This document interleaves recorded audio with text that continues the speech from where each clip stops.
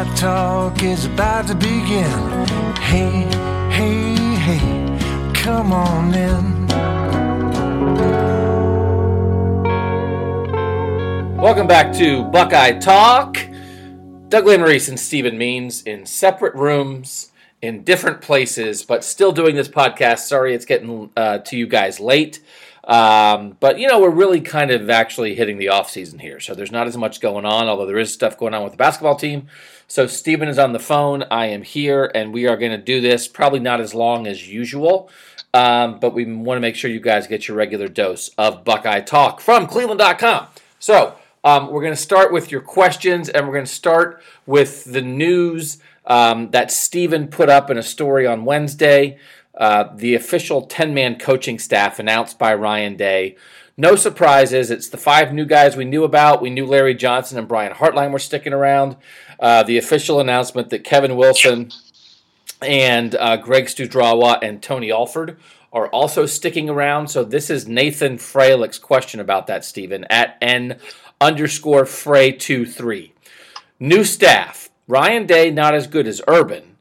But is Ryan Day plus the staff better than or equal to Urban Meyer plus the staff? So I think that's definitely a question about the defensive staff last year, headed by Greg Schiano. When you think about what this overall 10-man assistant coaching staff plus the head coach is going to be, do you think it's possible, Stephen, that this staff, even though you're going from a legend as head coach to a first-time head coach, could the overall 11 people, when you add in the assistants, actually make a better staff than what we saw last year? Yeah, I think so. I think last year's staff had if they were a roster of like a team of some sort, let's just compare one team to another team. I think the 2018 roster had the best player. They had the LeBron James type guy where that's the best player in the game. But then this roster may have a better 2 through 10. I think this roster is a better roster. So coaching staff purposes, I think at the top, yes, the head coach of 2018 was a better coach than the 2019 coach, mainly because one of them is proven and the other one is just not proven. So you got one of the 10 greatest coaches of all time against a guy who hasn't really proven anything. So of course that goes to 2018. But everything else, I think this may be a better roster. They bring back the guys who were the best parts of the 2018 roster, mainly Larry Johnson, the defensive end coach. They promoted him to associate head coach. They bring back Brian Hartline, who was the guy in charge of a record-breaking wide receiver core, and they gave him the job full out. And we'll see what he can do this year now that you've lost 3 of those guys. I think all in all, you bring in a passing game coordinator who literally everywhere he's gone, he's been a record-breaking type of guy. So I think 2 through 10, I think 2019 has the advantage as far as coaching staff. You know, it's interesting. A lot of people were really excited when Greg Schiano got here to Ohio State. And the idea that Urban Meyer had Kevin Wilson on the offensive side of the ball, who was a former head coach, Greg Schiano on the defensive side of the ball, who was a former head coach. Greg Schiano really lost his luster last season with the way that defense played. I think Greg Schiano probably is a better defensive coach than what he showed last year. I think he could have used – I think what happened with the defensive staff last year was you put Greg Schiano totally in charge, took him out of a position room, made him the boss. There was probably some discomfort with Alex Grinch because that was a high-profile guy they brought in. I think maybe that defensive staff didn't work well as a group. I think maybe people weren't able to get to Greg Schiano and say, you know what, I'm not sure this is working. You know, everybody talks about collaboration. I don't know how good the collaboration was last year, and we know Bill Davis wasn't very good at linebacker.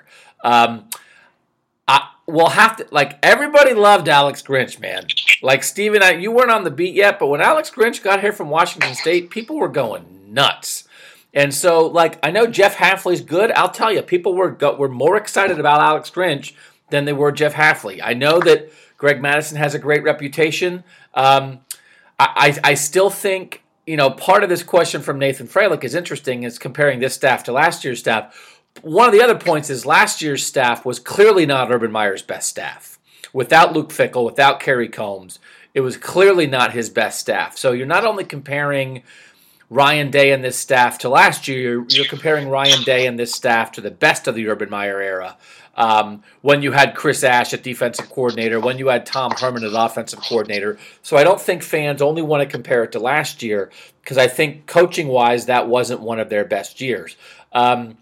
So there's going to be more coaching questions that we'll get into, but I want to spin it off this way, Stephen, and ask the idea that the offensive staff is Mike Yurcich in Ryan Day's spot, and everybody else the same. Studrawa's back, Alford's back, Wilson's back, Hartline's back.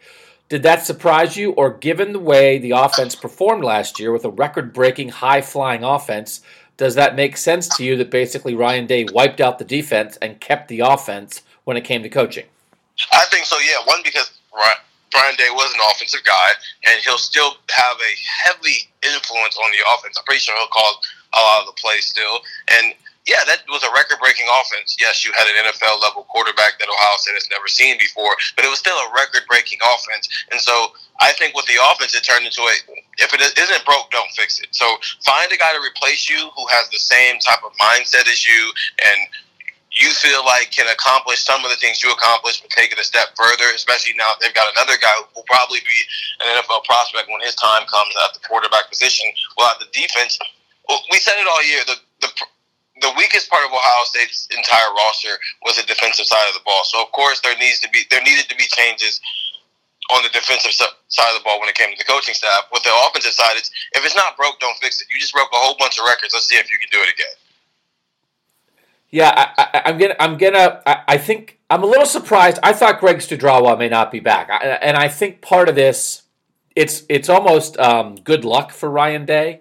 It's not only coincidental. Ryan Day was a really good offensive coordinator, so the reason the offense in large part was good was because of him. But my point is, he got rid of the guys he didn't know as well because he didn't work with the defensive coaches every day, and he kept all the guys that he did work with every day. So that was a little bit easier to do. It would have been really interesting if, like, Ryan Day was coming off a year where the offense stunk and the defense was great. What would he have done? I do think there's some recruiting needs that need to be addressed. We'll see how Jeff Hafley recruits. Greg Madison has a good recruiting reputation. I think Al Washington has a good recruiting reputation. I think Brian Hartline is making his bones as a recruiter. Larry Johnson's a great recruiter. I think Greg Studrawa necessarily hasn't been a great recruiter. They've had some holes. They have some number crunching. They have a lack of numbers on the offensive line on this roster that I think they need to address. I thought Tony Alford coming back, I thought was a no-brainer. I think Tony Alford's been really good coaching the running backs and recruiting the running backs. Kevin Wilson, I thought, could have gone either way. So I guess I get it, obviously. I mean, you look at the stats. I'm very curious, though, Stephen. Like, Dwayne Haskins had a lot to do with all those offensive coaches looking smart last year. And Dwayne Haskins isn't back. And Paris Campbell and Johnny Dixon and Terry McLaurin at receiver aren't back. So I do think this is going to be an interesting test for this offensive staff. Yeah, and I also think there's going to be a lot of pressure on the offense, the coaching staff, obviously, to see if they can do anything near that. Obviously, Justin Fields isn't Dwayne Haskins. But it also puts pressure on those players who are stepping into those roles. It's a big deal that Justin Fields chose to come here. We made a big deal out of that. That is a big deal that he's here. So now he's stepping into shoes that Dwayne Haskins stepped into and he broke records. Justin Fields has to do something close to that, and I think the coaching, that's part of the reason why I think he brought the entire coaching staff back, is when you've done what you just done and you're getting a brand new quarterback, we're going to find out how much of that was Dwayne Haskins and how much of that was the coaching staff itself. I'm going to reference this one more time before we move on to the next question. This is your coaching staff comparison, and it's not necessarily fair, but I'm saying this is what you're shooting for, okay? 2014 Ohio State. Tom Herman was the offensive coordinator. Great. Stan Drayton was a running backs coach. Good. Tim Hinton was the tight ends coach. Zach Smith was the receivers coach. We all know the deal with Zach Smith. Ed Warner was the offensive line coach. Really good. Defensive staff. Larry Johnson, Kerry Combs, Chris Ash, Luke Fickell. That is a great defensive staff. So they had fallen off since then. From that staff, they lost Tom Herman, but they turned him into Ryan Day. They lost Stan Drayton, they turned him in. to Tony Alford. So you still were pretty good there. Ed Warner to Greg Studrawa, you're taking a step down. Luke Fickell, they took a step down. Chris Ash, they took a step down. Kerry Combs, they took a step down. So let's remember the best of the Urban Meyer staffs and see how they compare to that. Not that if Ryan Day's staff in 2019 isn't as good as that 2014 staff, not that that would be somehow a failure, but just as a reminder for Ohio State fans how good of a coaching staff they had just a short time ago. And I think we can look back now, and you can look at that 2014 National Championship team, and we know all the guys they sent on to the NFL, and we know the number one reason that they won the National Championship that year was Ezekiel Elliott and Joey Bosa and Von Bell and Darren Lee and Taylor Decker and all these NFL guys. But I also think we can look back and realize that was a tremendous coaching staff from top to almost the very bottom. 9 assistants and a head coach. That's the threshold that you're looking for. I don't expect Ryan Day and his staff to get there in year one, but I think it's a reminder for Ohio State fans that's what this Ohio State staff can be. This is a similar question, and I think it's really interesting, Stephen. John Myers at JT Myers 28. What is the risk that Ryan Day cuts corners to win fast, like Urban did at Florida? I think we know Urban Meyer did that at Florida. You bring in some kids who are greater risks because you have to win. I think Jim Tressel did it in the early years at Ohio State. You bring in some guys who are risks because you have to win. Once you get established, once you're comfortable, you start to be able to pick players, not recruit players. You have so many guys who want to come play with you. You don't have to worry about taking guys who might be problems. But given that there's some continuity here, given that they're keeping a lot of the Urban Meyer stuff intact, on the other hand, Ryan Day's never been a full-time head coach before. Do you think there is any risk that Ryan Day will take some risks on some guys to try to win because he feels like he has to win? I think so, yeah. But I think which is part of the reason why he made it an emphasis to say that there's some things that Urban Meyer did that we're going to continue to do here, which is I think there's a comfort level in, you're not Urban Meyer, but if you were under Urban Meyer and you're doing some of the things that Urban Meyer was doing, it's easier to relate that to recruits. But also, I don't know if he's going to necessarily cut corners, but I do think he's going to use some things that Urban Meyer didn't use in his time as Ohio State coach. He never, to my knowledge, I don't think he ever used the transfer portal for a position this major in his first year. His first year on the job, and he's using the transfer portal for his most important position on the field.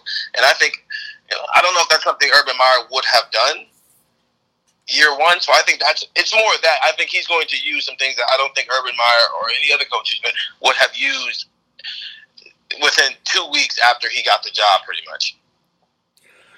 I think we need to be realistic here. I think Ryan Day has a reputation among quarterbacks, among people out there who are interested in having their young quarterback succeed. That's going to help him. He's going to be helped by Mark Pantoni and Mickey Marotti and the guys who were around in the Urban Meyer era. He's going to be helped by the recent success of Ohio State. One thing that's a little different is a lot of these other coaches, often when a new coach comes in, they're coming into a bad situation because somebody got fired. That's what happened more often than not. When Urban Meyer got to Florida, Ron Zook had recruited well, but he hadn't gotten it done. When Jim Tressel got to Ohio State, John Cooper had recruited well, but he hadn't gotten it done. So you need more of a shot in the arm. Ohio State doesn't need a shot in the arm right now. Ohio State has been good, was good this year, and they expect will continue to be good. But I think we need to be realistic, and this is not. I'm not saying anything negative about Ryan Day. I think you just have to be realistic and understand that he may have to do that. I think Ohio State in recent years had been able to really almost stop taking any kid with any kind of red flag. And I think lots of schools take some of those kids. A lot of those kids deserve shots, right? That, you shouldn't turn a back on a guy just because he made one mistake. But I think they were able to kind of move away from guys who had grade issues, move away from guys who had possible off-field issues, move away from guys that had parents they thought that might be an issue because they could just replace them or get another 4 or 5 star instead who didn't have those same issues. I just think it's natural with the new coach. If you're not getting quite as many talented guys as you're used to getting because you're not Urban Meyer, you haven't established yourself that way, I think you have to be ready, maybe. I don't know if it's going to happen for sure, but I think you have to open your mind to the idea of Ryan Day may take some risks on guys with grade issues, guys with maybe some off-field stuff that are question marks, not red flags. I don't think he'll do that, but question marks, I think it's possible some guys like that could come in here just because we've seen so many other coaches early in their tenures. You've got to take some risks to get established, and once you're established, you can pick and choose a little bit more with your guys. We're going to move off some of that theoretical stuff and into some specifics with Cynical Negro at NW Drone 410. Do you think the team using Demario McCall much more on offense around the Maryland game shows they have plans on actually using him, or has his time come and gone? I'll let you open on this, Stephen, because I just shout Demario into Twitter every time he touches the ball. Do you have a real belief that Demario McCall is going to have a real role, an actual important 60-minute-a-game role on this offense this season? I don't know if, 60 minutes, I don't think that's the case, but I think he'll have the role as you said it a lot of times, the third down back, or, the guy who comes in every so often for J.K. Dobbins. I don't think they're going, if he's going to end up being a running back, they're not going to play that the same way they did this past season, where Weber and Dobbins pretty much just interchanged every series. They're not going to see McCall and Dobbins interchange every series. I think that's going to be Dobbins 100%, and he's going to get 85 to 95% of the touches as far as carries, and then Demario McCall will come in on third downs, be a receiving back and that sort of things. But yeah, I think he does have a role on his team. I just don't think, because of the way it worked out this past season, where that running game really kind of struggled at some point, because I think a large part of it was because they did go back and forth and didn't really let one catch a rhythm. I think they're not going to do that again this next year. So yeah, he'll have a role, but it won't be the Mike Weber role where he's going to get 50% of the series a game. Where are you on, what is your Demario meter, by the way? I just think Demario is a guy that has great potential and hasn't been able to show it, but if you give him the ball in space and use him the right way, he can be a really effective player and make big plays. Where are you on Demario? Yeah, I feel like you see him more of an H-back than a running back.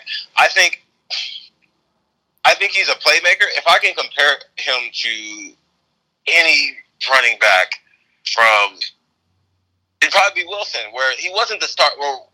DeAndre Wilson wasn't the starting running back, but he got touches and he got chances to make plays. So maybe that role, or maybe a Paris Campbell role, where Paris Campbell got a lot of those shovel passes that kind of went for touchdowns. I'm not saying he's anywhere near as fast as Paris Campbell is, but maybe you use him to that capacity, and that's where you see him show, his ability.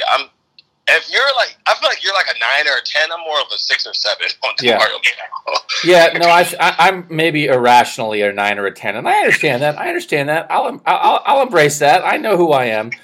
Which is partially because you talked to him after the Big Ten championship, and he just gave you so many quotable moments that, I feel like it helps your case on why your team Demario McCall. Yeah, well, and he's getting all of it now. Now that Tate's gone, Demario's getting all my love. He's a new Tate Martell for you. I don't have to split it anymore. It's all focused on Demario. All right, this is a really good question. From Zach Kaminsky at Kaminsky_Zach. The offensive line, while young, is as talented as any that Ohio State has seen in the past decade. May make some mistakes early in the season, but do you see a few all-conference, all-American candidates? And so I want to refresh that for people. We know Thayer Munford, who was not a hugely recruited guy, was not a 5-star guy, but he's going to be back as a starting left tackle. And then we know that everywhere else is basically kind of up for grabs, because we knew they were losing Demetrius Knox and Malcolm Pridgeon and Isaiah Prince, and then Michael Jordan also went pro. So I just want to reset for the people who don't memorize recruiting rankings or have them in their wallet what we're talking about with some of these young linemen. Nicholas Petit-Frere, who will be in the battle to start at right tackle in the class of 2018, was the number 7 overall player in the country. He is a 5-star. He's in that mix. Matthew Jones. Matthew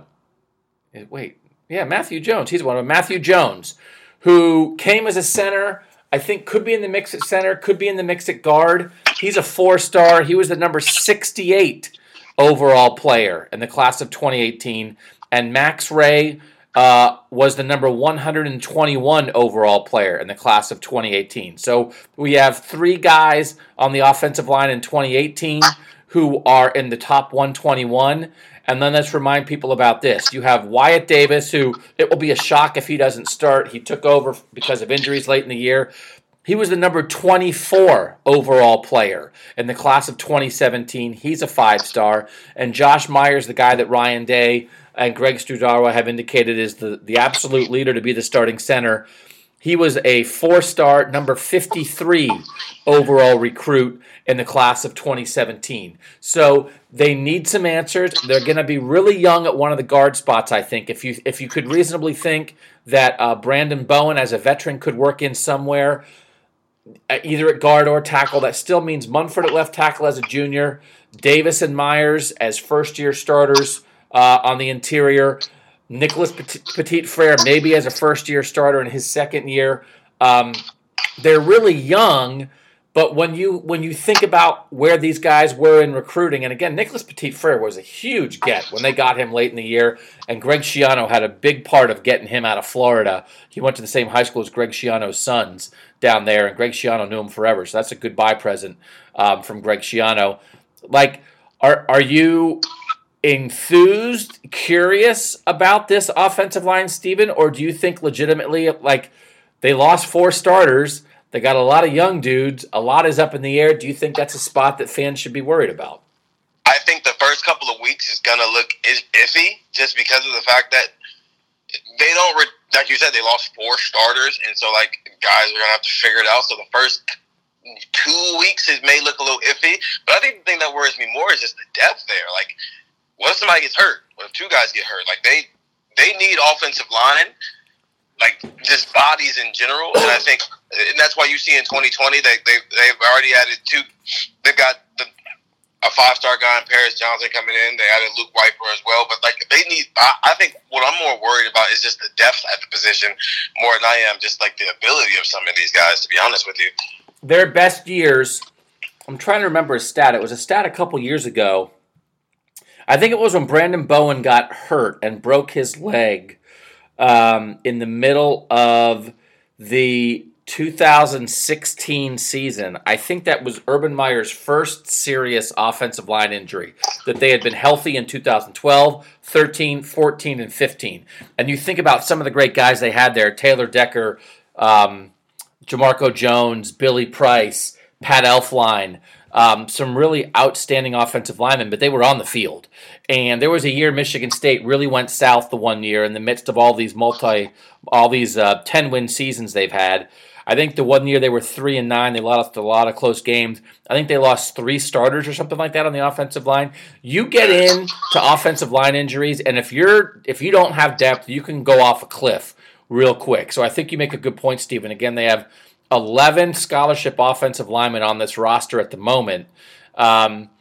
And one of them that they're probably going to be counting on is Brandon Bowen coming back from injury. That, you know, you never want to think about injuries, talk about injuries. I'm knocking on the wood, but just the idea that I think you're right, Stephen. I think they might be okay. They might look rough early, but I think they might be okay. But if they have like 2 injuries, they might be in a heap of trouble. Yeah, like depth is everything, and they've got a bunch of 5-star guys on the offensive line. But if they're not on the field because of injuries, it really doesn't matter if they're a 5-star guy or not. And it's interesting that, like, Wyatt Davis, when they had an injury this year, Wyatt Davis was ready. They had been talking about Wyatt Davis. They wanted to get him action anyway, and then when it was time for him, he was ready. But they might end up starting the next Wyatt Davis at the start of the year. That, you know, I think ideally, you know, they let Myers and Davis grow and mature for 2 years before they're now going to rely on them in 2019. I think with linemen, most of the time that's the ideal scenario if the guy's not Orlando Pace. They are Munford. They needed it in his second year. They couldn't wait till his third year. But if they're going to rush maybe a couple second-year guys into the lineup, then instead of those guys being ready if something goes down, now all of a sudden you're talking about first-year guys being ready if something happens, and especially on the offensive line, that it really is not what you want. This is an interesting question. I'm not sure we have a great answer to it, but I think it's an interesting thing to talk about from Michael Walter at Mikey Dubs 09. How much does weather affect a recruit coming to Ohio State? The best players are in the South. Why the heck would you want to go from sunny to rain and bitter cold weather? Nick Saban and Dabo Swinney wouldn't be doing what they're doing at a Big Ten program. So, of course, all the best players are in the South, and beyond the weather, it's just easier to keep guys home. It's easier to keep guys where their parents can drive 2 hours and watch them play rather than drive 6 or 8 or 10 or 12 or have to fly to watch him play. It's not easy for J.K. Dobbins' family to watch him play. If J.K. Dobbins had gone to Texas, it would be much easier for them to watch him. So I think there's geographic stuff there beyond meteorological stuff there.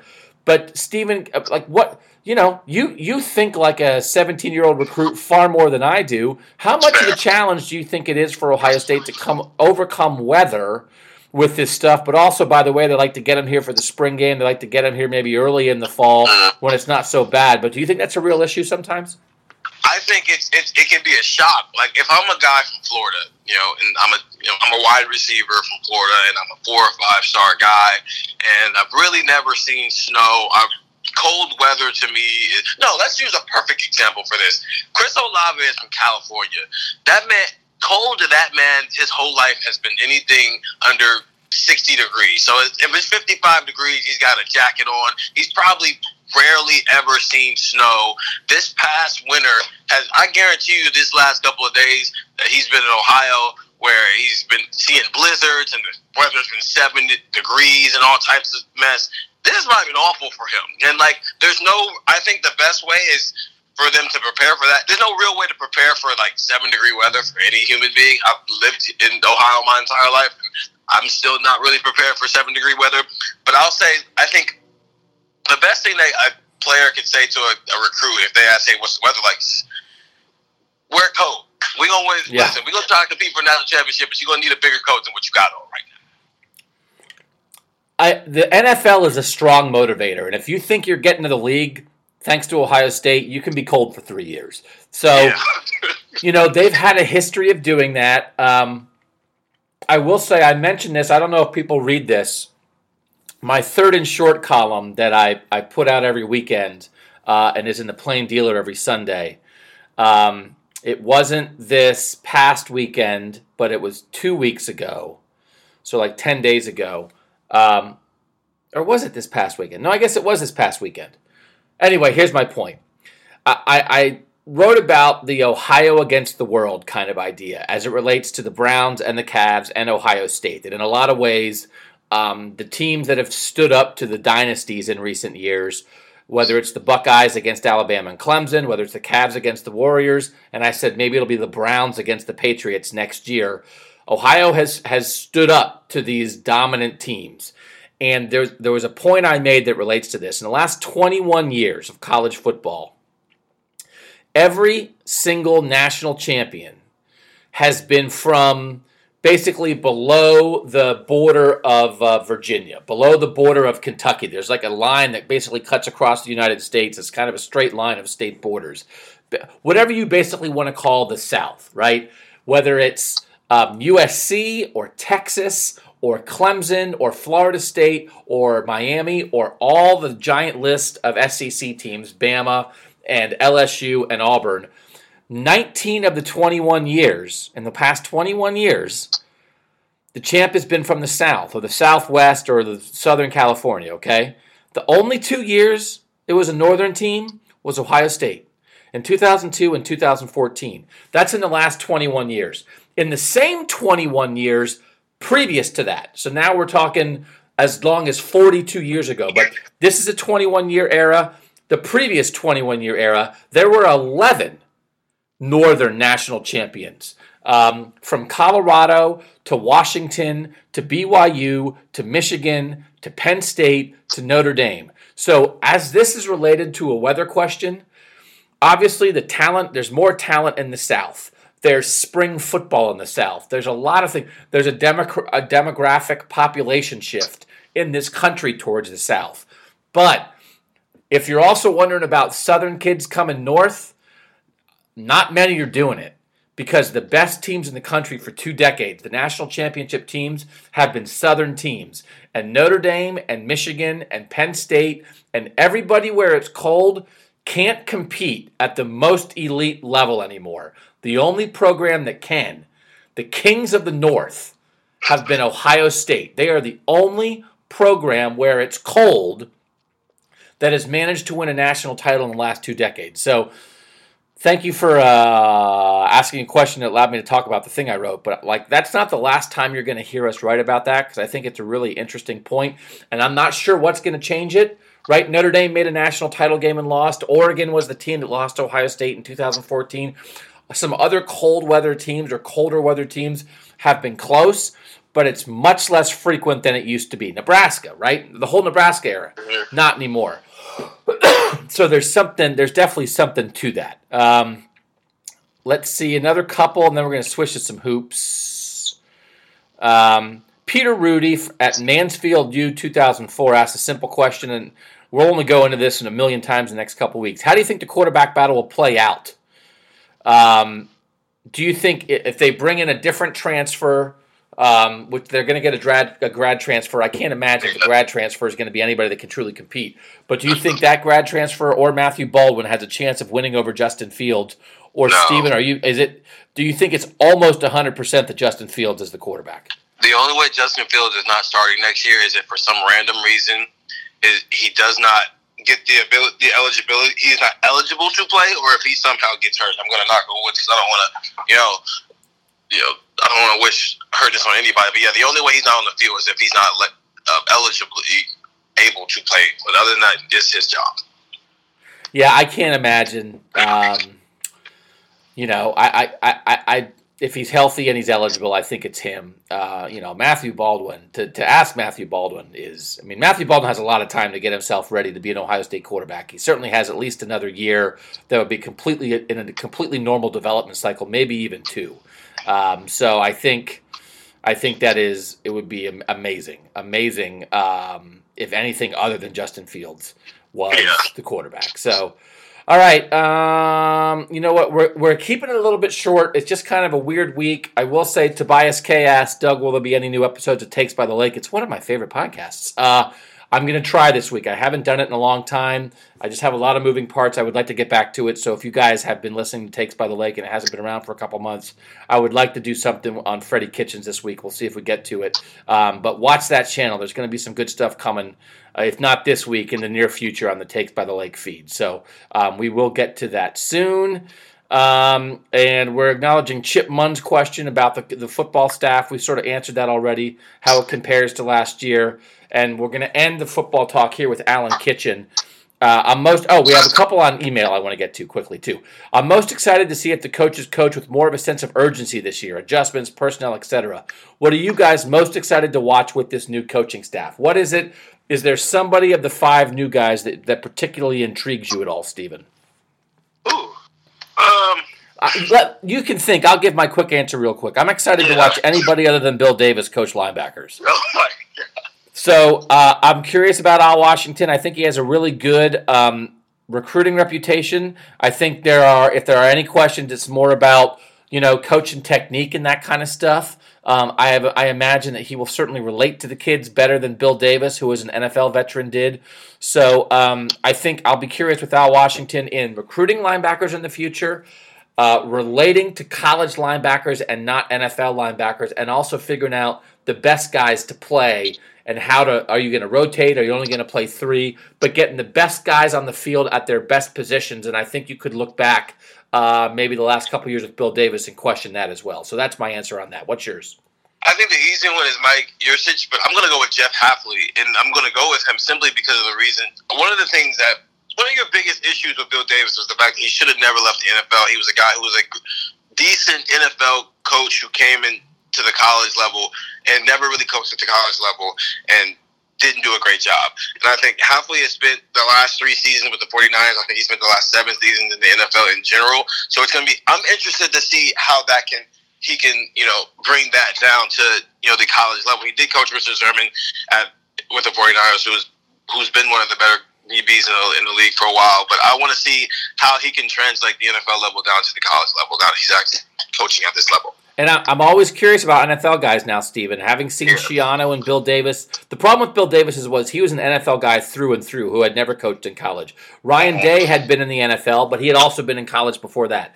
Hafley is a guy who's been in the NFL, but he was in college before that for a while. He was at Rutgers with Schiano, then followed him to the NFL. So I do think there's a big difference when you have a guy who clearly is comfortable in college but made a jump to the NFL and is now coming back, as opposed to a guy who's an NFL lifer. So I think that's a good answer on Hafley, because I think they've been missing something in the defensive backfield, and I'll be very curious if he's a guy with technique and energy and that kind of thing that can get it back. A couple more questions. We haven't gone to the email account lately. It's a Gmail account, BuckeyeTalkPod@gmail.com. We apologize if we don't get to those as often, but we certainly appreciate all the questions you guys send on email, and we do check them.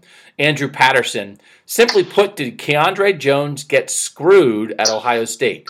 He did everything right, killed it on special teams, never really got injured, and couldn't even get a sniff of real playing time, even when our linebackers were playing awful.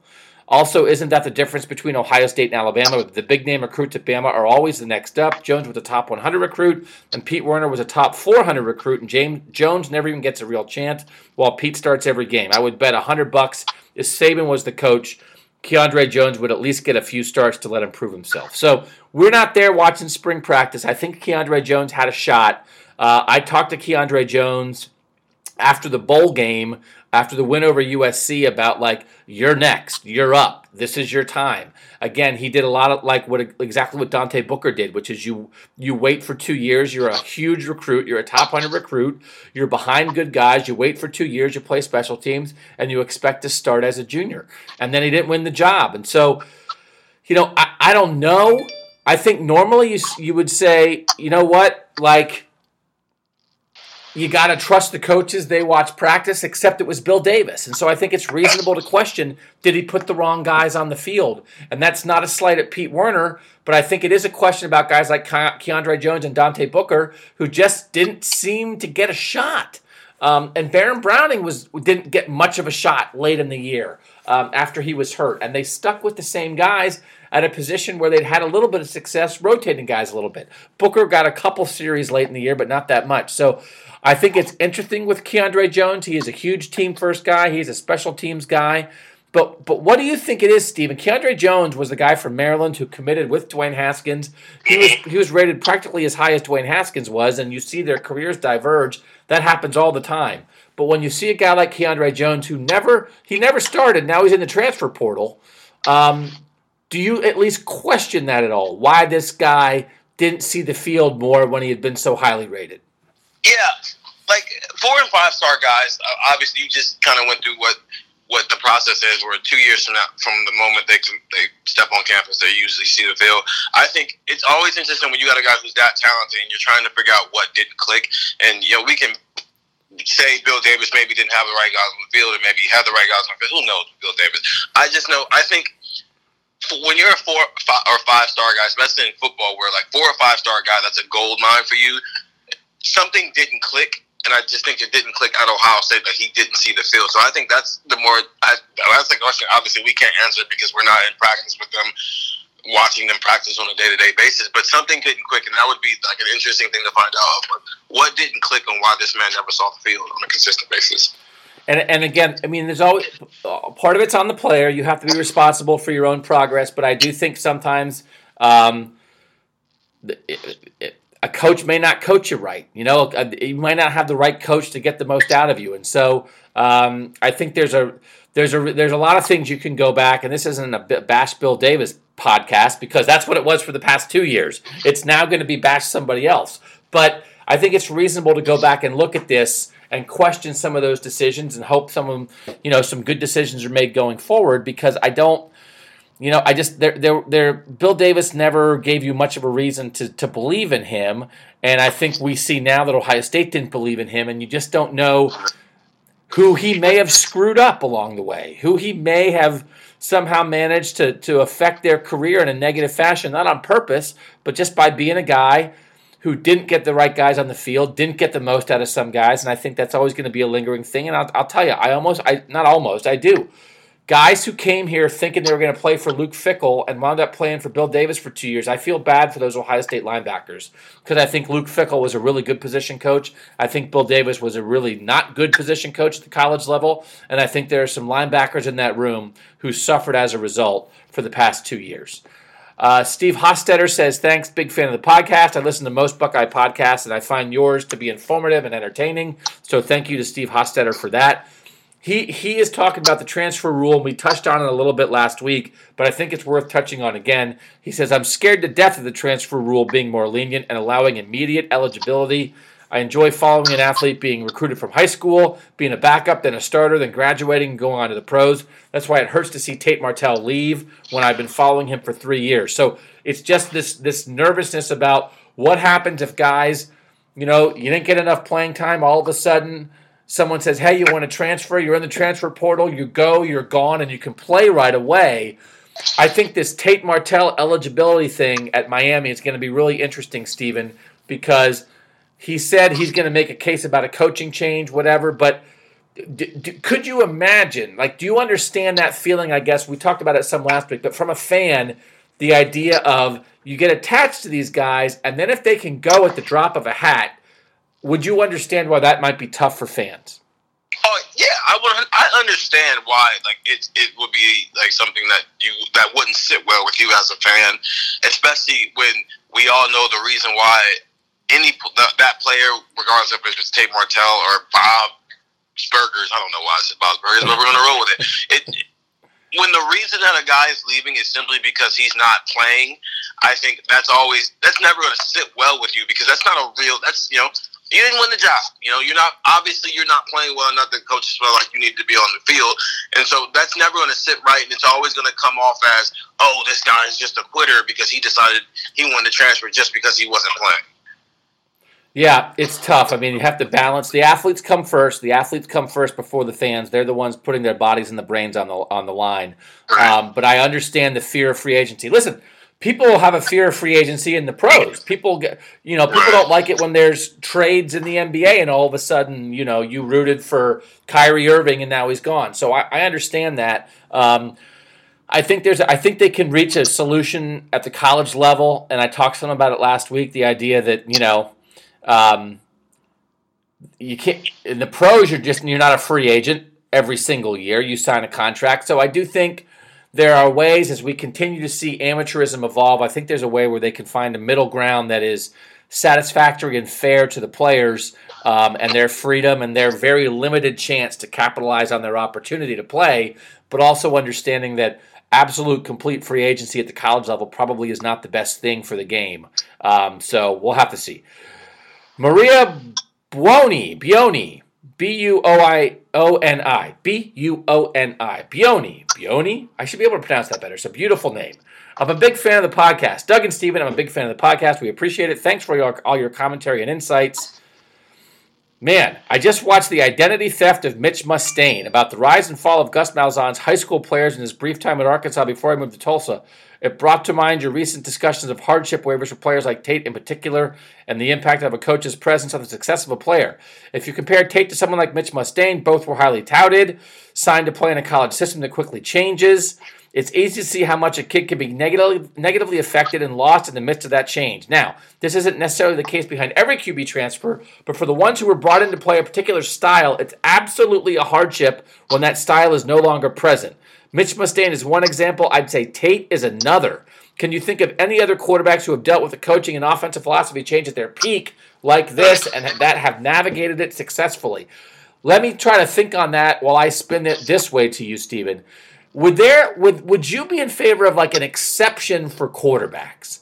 Because, I guess it can be too, when Paul Johnson went to Georgia Tech and turned Georgia Tech into triple option football, if you were a lineman there or a receiver there, you certainly were affected by that change in offense, right? You didn't sign up for that.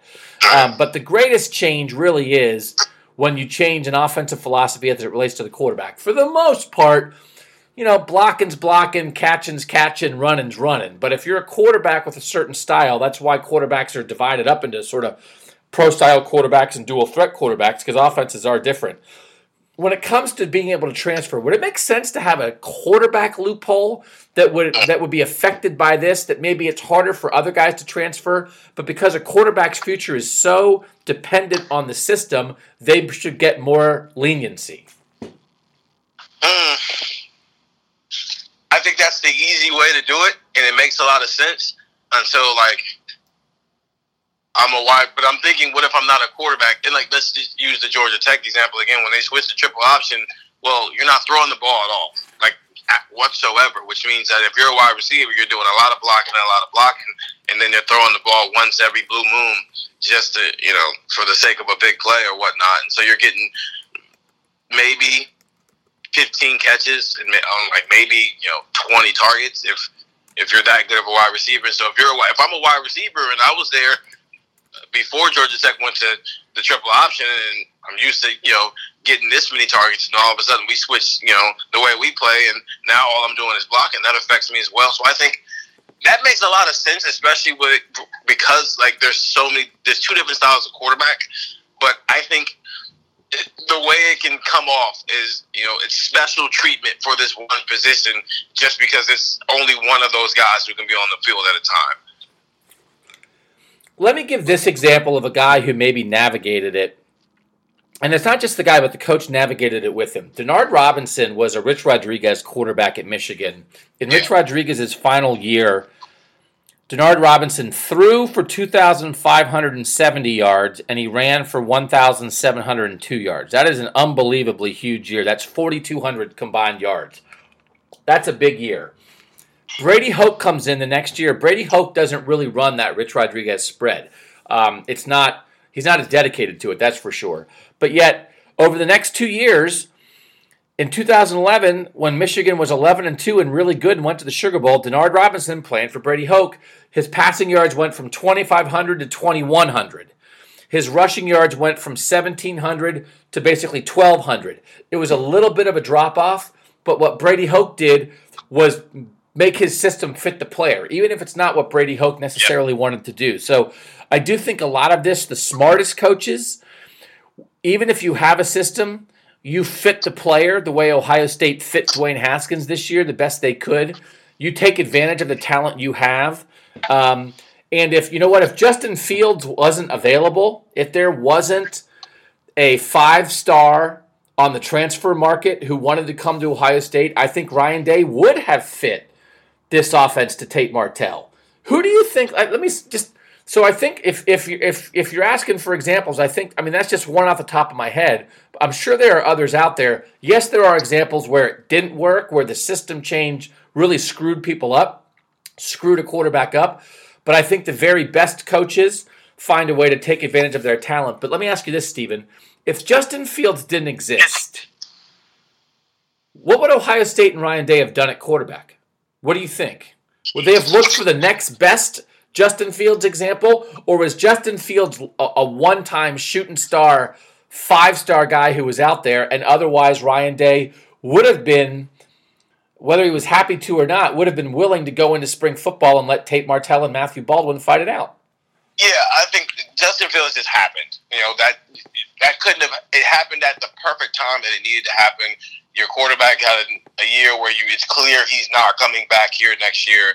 And so the discussion is, there's going to be a competition. And there would have been a genuine competition between Tate Martell and Matthew Baldwin, where either one of them, I think, could have come out of there the winner of that. But Tate Martell wouldn't be in Miami right now. He would have possibly transferred to Miami in June, depending on the decision that was made based off of what happened in the spring. So I think, Justin Fields just happened. That's not a realistic way of looking at how this could have worked out for Ryan Day. I think the more realistic way was he was going to have a genuine QB competition in the spring, and depending on that, how that competition went, Tate Martell would be here in Miami, and I think Tate Martell would have beaten out Matthew Baldwin. And I think he would have just fitted to Tate Martell, but in the first year, he would have fitted to Tate Martell, but going on into the future, he would have got guys who fit his system better. But in his first year as a coach, I think he'd have just fitted to Tate Martell, which wouldn't have been hard, because it's not like he's never ran an offense that's designed to favor a run-first quarterback. He did it in his first year as the offensive coordinator at Ohio State. I will say there was a story that I wanted to do all year, and I never got to it with the way this Ohio State season went. But Urban Meyer, his last year at Florida in 2010, which was kind of a weird year. It was after he retired for a day and unretired.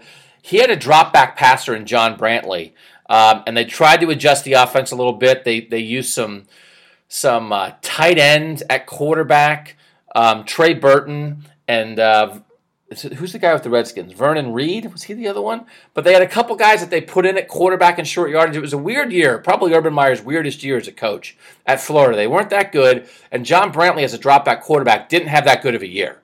And so I thought that was hanging over this season. If all the stuff hadn't happened with Urban Meyer, I would have written that before this season. This is what happened the one time in his career Urban Meyer really tried to play a drop-back quarterback. And then guess what? It went great. Like, they had some bumps in the road with Dwayne Haskins figuring it out, but Dwayne Haskins set every record in the book. Dwayne Haskins set himself up to be a first-round draft pick. Ohio State finished number 3 in the nation, and it worked. So the past is a great thing to look at when you're trying to see what the future's going to do. But these coaches do learn from their mistakes, and I think Ryan Day would have found a way. And the main thing, Stephen, is I agree with you. I think a lot of people were guessing that Matthew Baldwin, as more of a, quote, Ryan Day quarterback, had a very good chance to beat out Tate Martell. I still think Tate Martell would have won the job and Ryan Day would have found a way to make it work. We're going to hit scholarship questions real quick. Brian Ford on the Gmail account. Love the show, fellas. What's going on with Brian Snead? Now, this is an old question from almost a week ago from Brian, and we now have an answer to this, but let's talk about this. What's going on with Brian Snead? He was highly touted, obviously had some issues, and it's been mummed for some time. Can we count on him in Scarlet and Gray moving forward? We obviously, Brian knows this answer by now. You guys all do know. You can't count on him. He's no longer on the roster. And James Bossmeyer asked, how concerned should we be that we only have one scholarship quarterback? They do have 3. They have Matthew Baldwin, Justin Fields, and then Chris Chuganoff, the transfer from West Virginia, who's still here. They'd like to get to more, but I want to just point out that on our scholarship tracker, the Ohio State, you can Google Ohio State Football Scholarship Chart 2019. We now have them at 83 scholarships right now. If you still count C.J. Saunders, the former walk-on receiver who got a scholarship, who I think can be back for a 5th year, but I'm still not sure about, he would make it 84. So they're either at 83 or 84. That's with Tate Martell gone. That's with Brian Snead gone. As we're thinking about, we know signing day is coming in the first week of February, Stephen. Like, do you think, if let's give them the benefit of the doubt and say they're at 83, which means they could sign 2 guys, or maybe they could sign 3 guys and expect one more transfer. Do you think they're in a pretty good spot with their roster, or do you think they'd be better off if they were at more like 81 guys and could add 4 or 5 more guys in this late signing period? What do you think overall of them being at either 83 or 84 scholarships right now? Personally, I think 83, I think 82 personally would be like a perfect number, but I'm not mad at 83. And the only reason why is that I would rather see maybe an 82 is just simply because you've still got to commit who hasn't, signed yet, and Doug Nestor, who just came on a second visit a couple of days ago. But I think that's where the worry is right there, whether or not, he's still committed here, but he was literally the only guy committed to Ohio State in the 2019 class who did not sign during the early signing period. And I think that's what's throwing this off a little bit, because he came on another visit, but it's still the jury's kind of out of what he's going to do with his decision, along with the fact that they want 4 quarterbacks on the roster at all times. So I think 82 would be perfect, because then it gives you room if things still go as planned and Doug Nestor signs, and then you get another, you go find probably a grad transfer as your 4th quarterback, and then it still gives you an extra spot to bring in at least one more guy.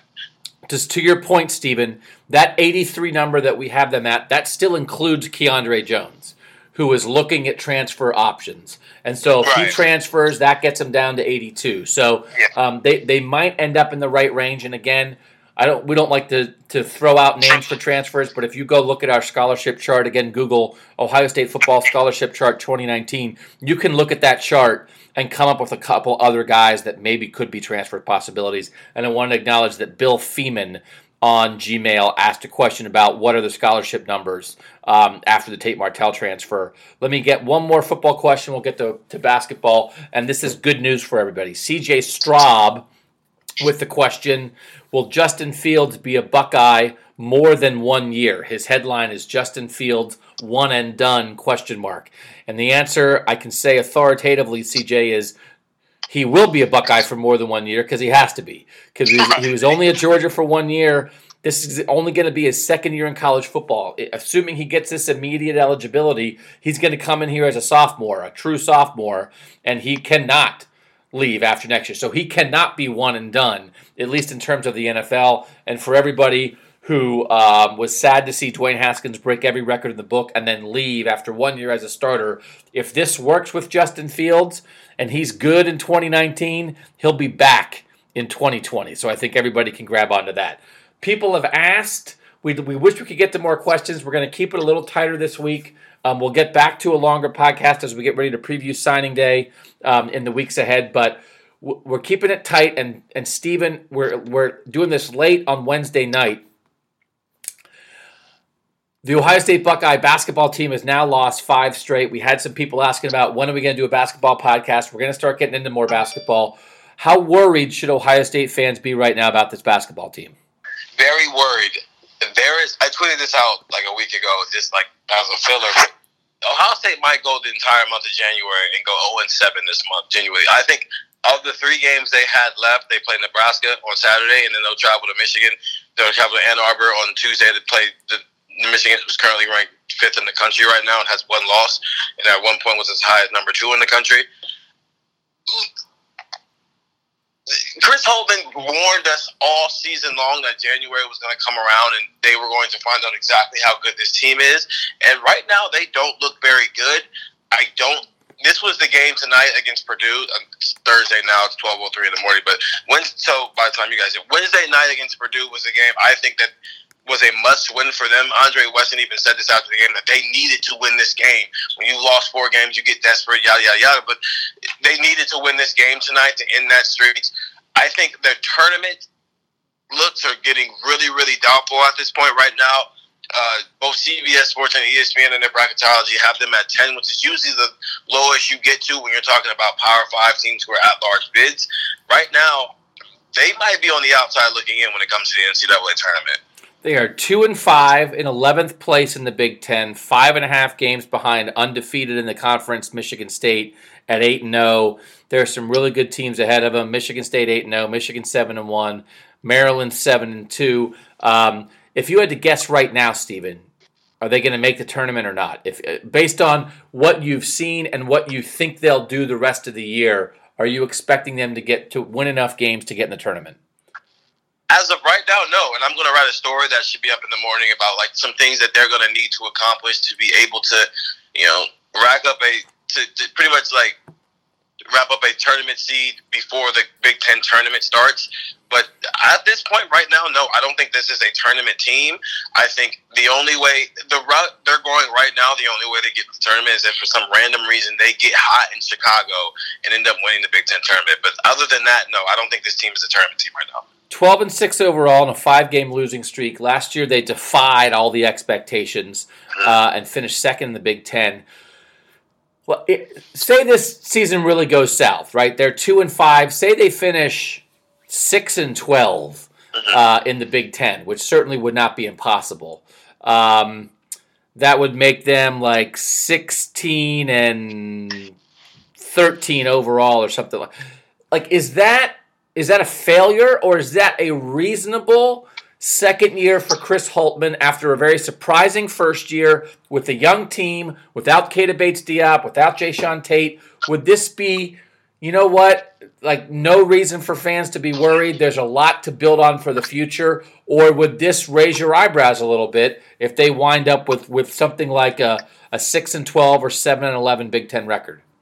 I think this is the rebuild year. I think last year he had a great combination of a group of seniors who did not want to, leave Ohio State on a bad note, and that combination of that type of leadership mixed with you had a guy on your roster who was a Mr. Basketball, in the state of Ohio. All that combined led to them having the season they have. Chris Holtmann. Chris Holtmann's a great coach. This is just a very young team who's just kind of some mixed match parts as you are kind of waiting. This is a transition year where Chris Holtmann is starting to get a couple of his guys in, and next year he'll bring in 3 guys in his class who combined are a top 10 class in the country, and we'll find out tomorrow. But one or two of them might be McDonald's All-Americans. We'll find out tomorrow at 3 o'clock when those rosters get released. But I think this year is just a weird year. I've said this a couple of times to some of the other guys on the beat, but I think right now they got 2 point guards on their rosters who are backup point guards when it comes to the talent level. And they've got one guy who I think is a starting caliber point guard, but he's a transfer this year, so he's sitting out this year, and he'll be eligible to play next year. And one of them will be an incoming freshman next year, and DJ Carton, who I think is going to end up being the starting point guard next year. But this team just isn't talented enough, mixed with the guys who maybe are talented. They're just young right now. So that combination is leading to what we're seeing right now, where earlier in the season, some of the mistakes they were making, they were able to overcome just simply because they weren't playing the type of talent they're playing now, playing the best conference in the country.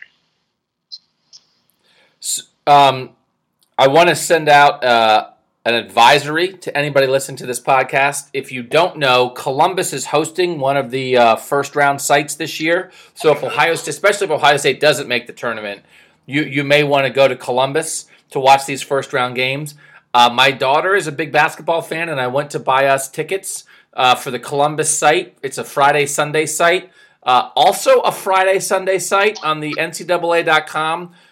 Ticket site is Columbia, South Carolina. They did not put the state abbreviations next to the cities. And so as we sit here right now, my daughter and I have tickets to watch the Friday and Sunday games in Columbia, South Carolina, thanks to her father being blind and stupid.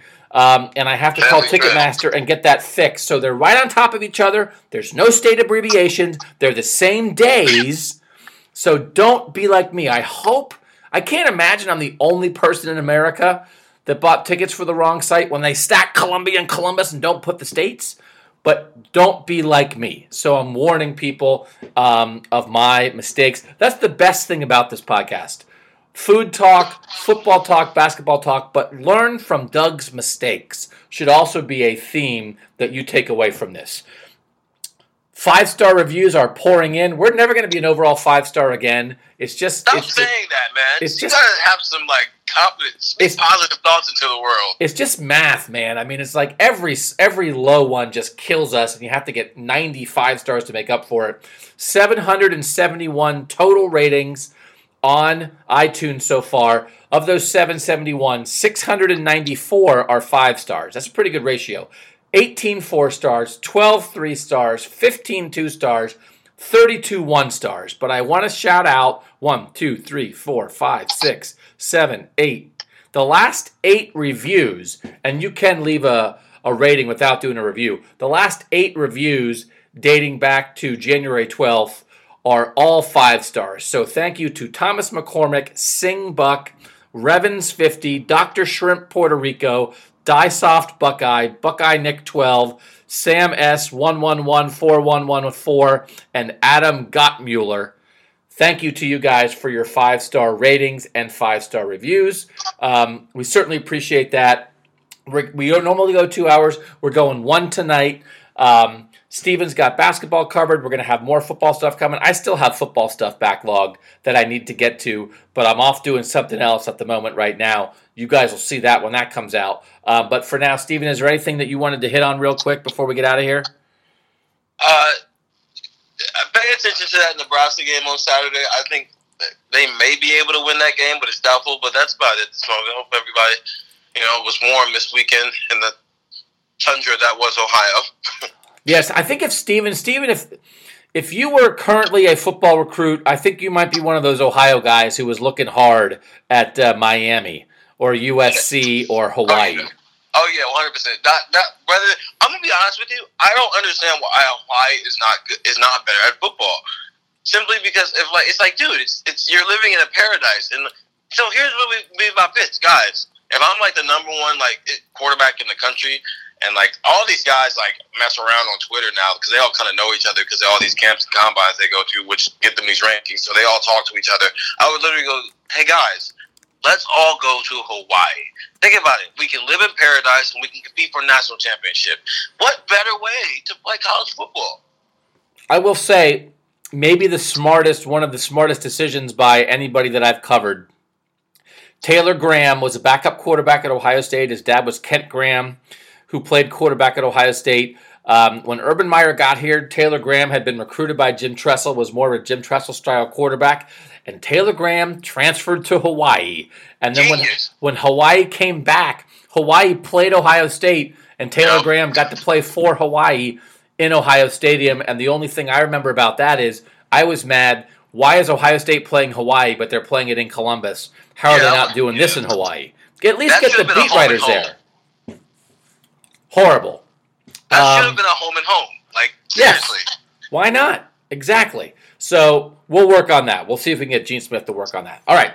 Thanks to you guys, as always, for listening. You can email us at Steven_Means at Buckeye Talk Pod at Doug Lesmerises. Email us at Buckeye Talk Pod at Gmail. We might go some shorter ones in the offseason. Listen, there's just not quite as much going on, but we will say that signing days here the first week in February. Spring football is going to start in early March. The spring game is April 13th. That has been announced. If you guys want to get on that, the spring game is, I've written it, I've said it a million times. It is expensive to go to Ohio State football games. It is hard to get Ohio State football tickets for the really good opponents. If you are an Ohio State football fan who's never been to an Ohio State football game, especially if you're a parent of a kid who enjoys Ohio State football, take them to the spring game. You're in the stadium.